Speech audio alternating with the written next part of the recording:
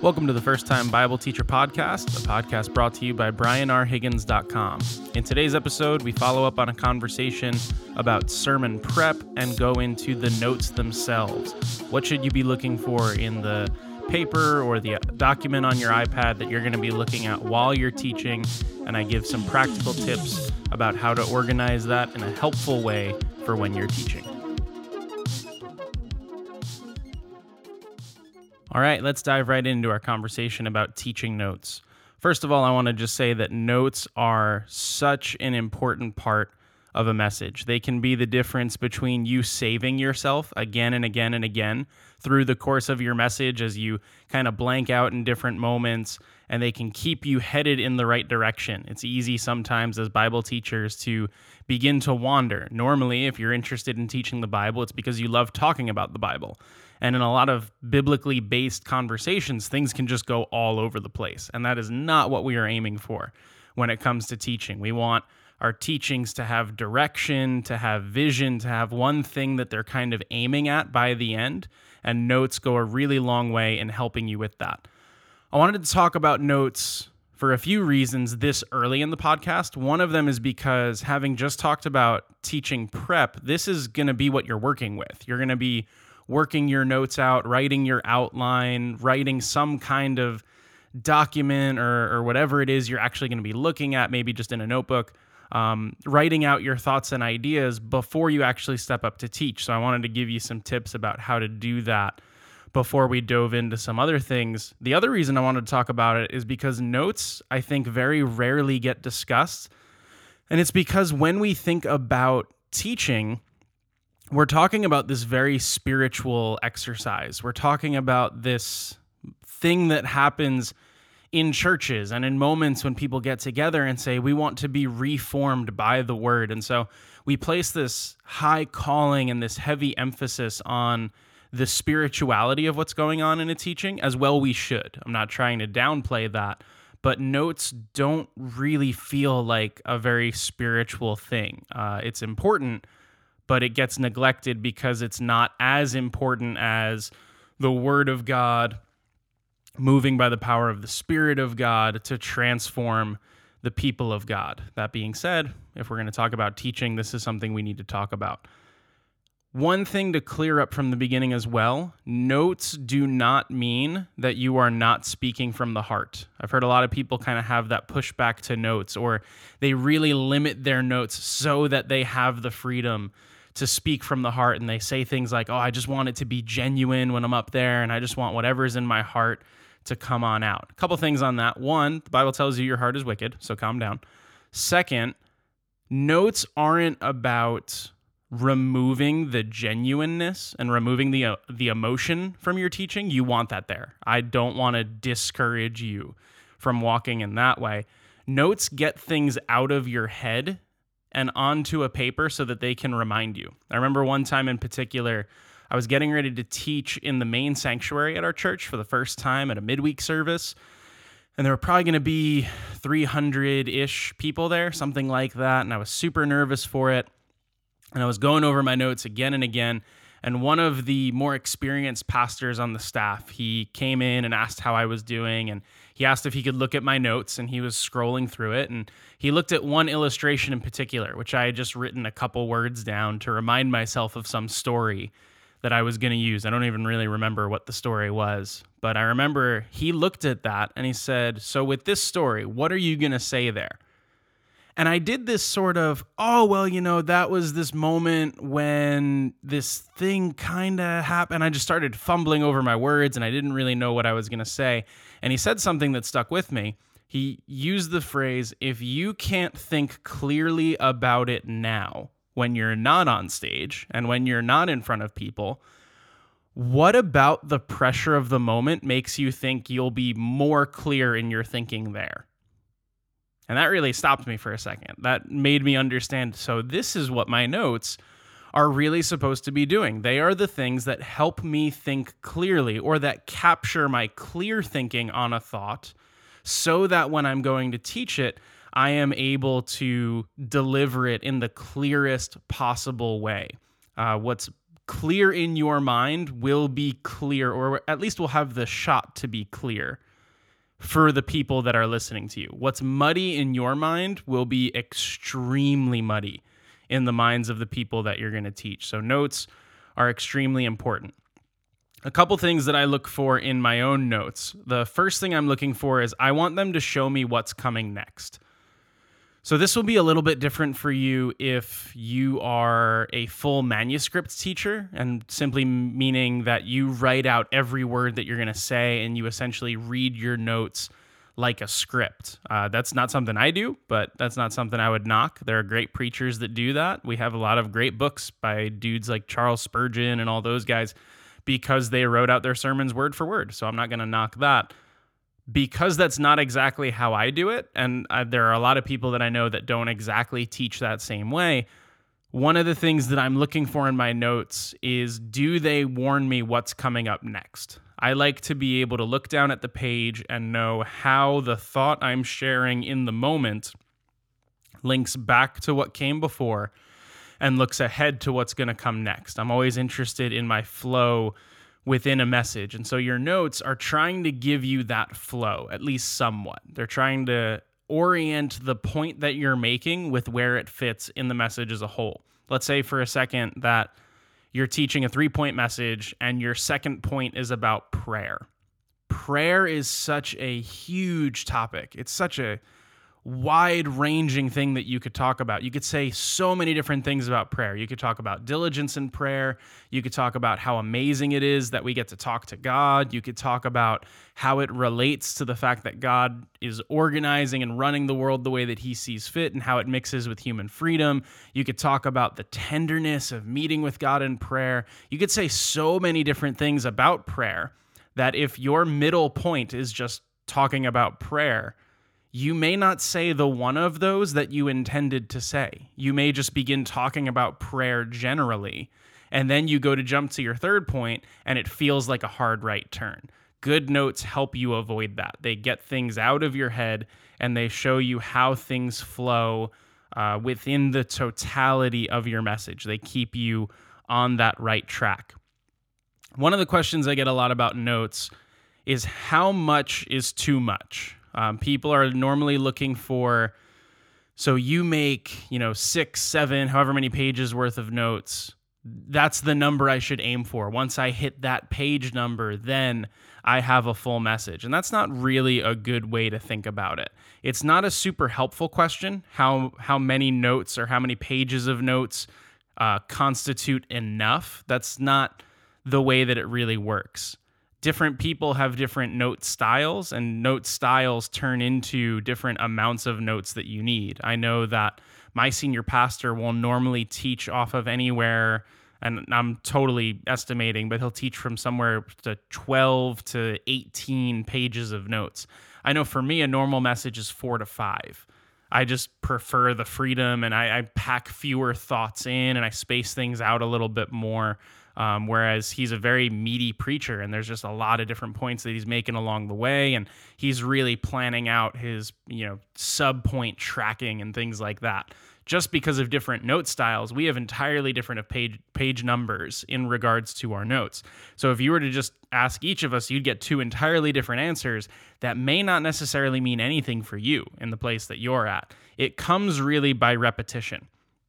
You figure out how many pages or what amount of notes you need the more you teach and the more you think things through. And what I would encourage you in the beginning is don't think about pages, think about the number of big ideas that you're talking about. So one message that I taught relatively recently was in 1 Samuel chapter 16. We were going through the story of the anointing of King David after Saul had been rejected in 1 Samuel 15. It was the beginning of a Life of David series. It was introducing the whole history of what was going on with Israel and the Philistines. And beyond that, even though I only had, I think, 5 pages of notes for that sermon, I had packed so many huge points into that sermon where every couple verses I was stopping and introducing this big idea or introducing some kind of major paradigm shift or big application, something I wanted you to do differently. I had so many ideas that I was halfway through my notes and I was already about 30 minutes in. And normally I try and teach for 40 minutes. And I thought, I am in way too deep. I've sunk myself way too far into this. I have too many big ideas. And that's what made my message really long, not the amount of notes I did or did not have. So really ask yourself, how many big ideas are you going through? And how are you building those big ideas? The framework of your message is what you really need to get across. And then the little things along the way, like the illustrations and the quotes and the cross references, those are things you can use or you can cut along the way. But if you have just too many big ideas, you're stuck. There's not really too much you can do with that. So in terms of how many notes you need, think in those terms. Think in terms of big ideas. Your notes along the way need to be personal. If our goal in notes is these are the things that help me understand what I was thinking beforehand, then they need to be written in a way that you will personally understand. It's very easy to begin comparing your note style with somebody else's note style. The problem is it may not be helpful. It may not be something that really makes a difference to you. I know that I'm fortunate to be in a situation where I work at a church with multiple pastors, and there is not a single one of them whose notes I would want to teach off of. And that's not because their notes are bad or my notes are so good or vice versa. It's just because everyone's notes are individualized. I can think of one pastor in particular whose notes kind of work like drawings, and there are arrows and there are lines and there are little figures and all that. If I were simply handed his notes and told, hey, teach the passage, I just couldn't do it.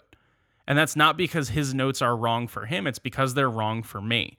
So when you think about your notes, you need to think, what is going to help me? I can share one tip that has been very helpful for me, and that's simply using color on my notes. So when I'm looking at my notes, what I'm looking at is one single pages document, and I have everything in that one document. My title is at the top. It's written in outline form. So my major points like introduction, major point 1, major point 2, those are my biggest headings. The next level in is either just what I'm saying. So like for an introduction, I may not start with a verse. It may just be what I'm saying. But for all of my major points under that, my verses are my next major heading, and those are written in. I'm not using my Bible separately. Most of the time, I don't even go on stage with my Bible. I'm just bringing my iPad with me, and I'm looking at it that way. And my text is in there, my illustrations are in there, my subpoints are in there, my conclusion, everything is all written in one thing. And for me, what I found is that if I just have one document with a white background and black text, as I walk around, or even just as I look up and look around the room and try and make eye contact with people, as I'm doing all those things, when I take a quick look back down at my notes, I have to take a good 2 or 3 seconds to just orient myself on the page. Whereas if I'm using color in my notes, that orients it for me.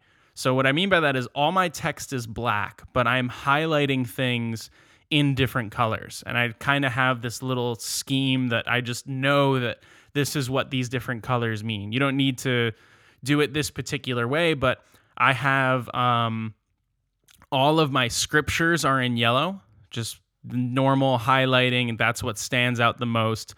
Blue is all of my illustrations, or things that I'm going to kind of walk into a little bit, things that I'm expanding along the way, where it's just I'm taking that one idea of, oh, well, this is like when you're in the lunchroom in high school and you trip and everyone goes, oh, and like laughs at you and all that. Those things, I'll write just 3 words on that and I'll highlight that in blue so that I know I'm kind of walking around with that idea a little bit. Green is my big points of, this is the thing I want you to take away from this. I may pause before I say this. Most of the time I'm reading that just word for word to them, that one sentence that kind of brings the point home. If I'm quoting somebody else, that's an orange, just to get a different color in there. I know that I'm reading that. It looks similar to the yellow for me, so I know that, okay, that's something I'm going to pause and read, and I'm intentionally slowing down with this because I want them to catch every word of it. And then if there's a definition or like a major concept that I need to really walk into and explain, like the Passover Or one thing that I'm going to be teaching was about Saul looking at David and thinking, oh, he's not here. Maybe he's ceremonially unclean. I'm going to explain that concept a little bit. That's in purple. Just so that way, as I'm looking through my notes, just by the colors themselves, I can see where I am and I can see where I need to go next. Before we wrap up, just a few really practical tips. The first, font size matters. You will be surprised at how small your text looks to you when you actually get up there and you put your notes down on the music stand or the pulpit or the table or whatever it is that you're standing next to or behind when you're actually going to teach the Bible. A good way to check that is whatever you've printed or whatever's on your iPad. Normally when you're reading, you hold something like at your chest level, very close to your face. Hold it down by your waist instead. If you can read it clearly at that distance, that is probably slightly longer than the distance your notes will be to you when you're actually teaching. So if you could read it there, you're good to go. When you actually get up to the podium or the table or the pulpit or whatever it is you're preaching at, take the time you need to just settle in and to get your stuff laid out. So for the most part, when I'm teaching, I will have my iPad sitting there in front of me. Sometimes I'll bring the Bible with me. Most of the time I'm just using what's on my iPad. That sounds like a really terrible thing to say about Bible teaching, but all the verses are there, and that's really what matters anyway. And then I will also bring my phone, and my phone will be on airplane mode, and there's a wonderful app called Silent Timer where you can set how long you want it to go for. So if I want to teach for 30 minutes, I can set it for 30 minutes. And once it hits that mark, it doesn't like buzz or make any noise. It's called Silent Timer, so you probably saw that coming. It'll just flash red at me, and then it will begin counting up, which actually makes me super anxious, which kind of brings me to my conclusion a little bit quicker. Don't rush getting all of your things ready. You may have your notes, you may have your Bible, you may have a book that you're going to read a quote from. You may want your phone acting as some kind of timer. There may be a recording device or something. There may be a lot of things you need to get set up. As soon as you get up there and you're being silent, you're going to feel like you're ruining everything and no one is going to care. Everyone's going to be totally fine giving you that time. It's better that you settle in than that you begin rushed. One of the things with regards to your notes before you even get to teaching that I always try to do is before I end up in a place where I'm really stuck with my notes, I look at it and give one full review. I'll read through every line in the notes and make sure I know what every illustration means. I know how all these points work together. I'm not surprised by any of these verses. If anything surprises you in your notes, it will not be helpful to you when you are on stage. It will not be useful to you or bring anything meaningful to your mind. So you want to make sure in your review, nothing is surprising you. And if it is surprising you, or if it takes you a couple seconds to remember the thing you were trying to say, it's not specific enough and it's not going to be helpful. So try and write that out a little bit more, even if it messes with your line breaks or something like that. It will help you in the long run. And last, but certainly not least, remember, your notes are there to serve you. You are not there to serve your notes. You're there to serve the people that you're teaching. And your notes are just one tool that you have. So don't get too caught up in, but I wanted my notes to look exactly like that. I have absolutely been guilty of that. And there have been times where I will be writing out a trigger for an illustration that I really want to fit on one line because then it will end naturally at the page or whatever, and it'll go to 2 and I'll cut it back and I'll regret it because I won't have given myself enough information. Whatever you need down in your notes, make sure you get it right. Your notes are serving you. You are not there to serve your notes. And ultimately, when your notes are well crafted, when they are helpful, when they're bringing good things back to your mind, they will make you a better Bible teacher, and they will help you explain the Word of God well, which is ultimately the goal of why we teach in the first place. Thank you for listening to this episode of the First Time Bible Teacher Podcast, brought to you by BrianRHiggins.com. If you liked anything you heard, please share this podcast with friends and family or people that are at your church that you think may be interested in teaching the Bible. You can subscribe on iTunes, and as always, you can check out more information at brianrhiggins.com to learn more about this podcast and some related writings that explore some similar topics. We'll see you next time.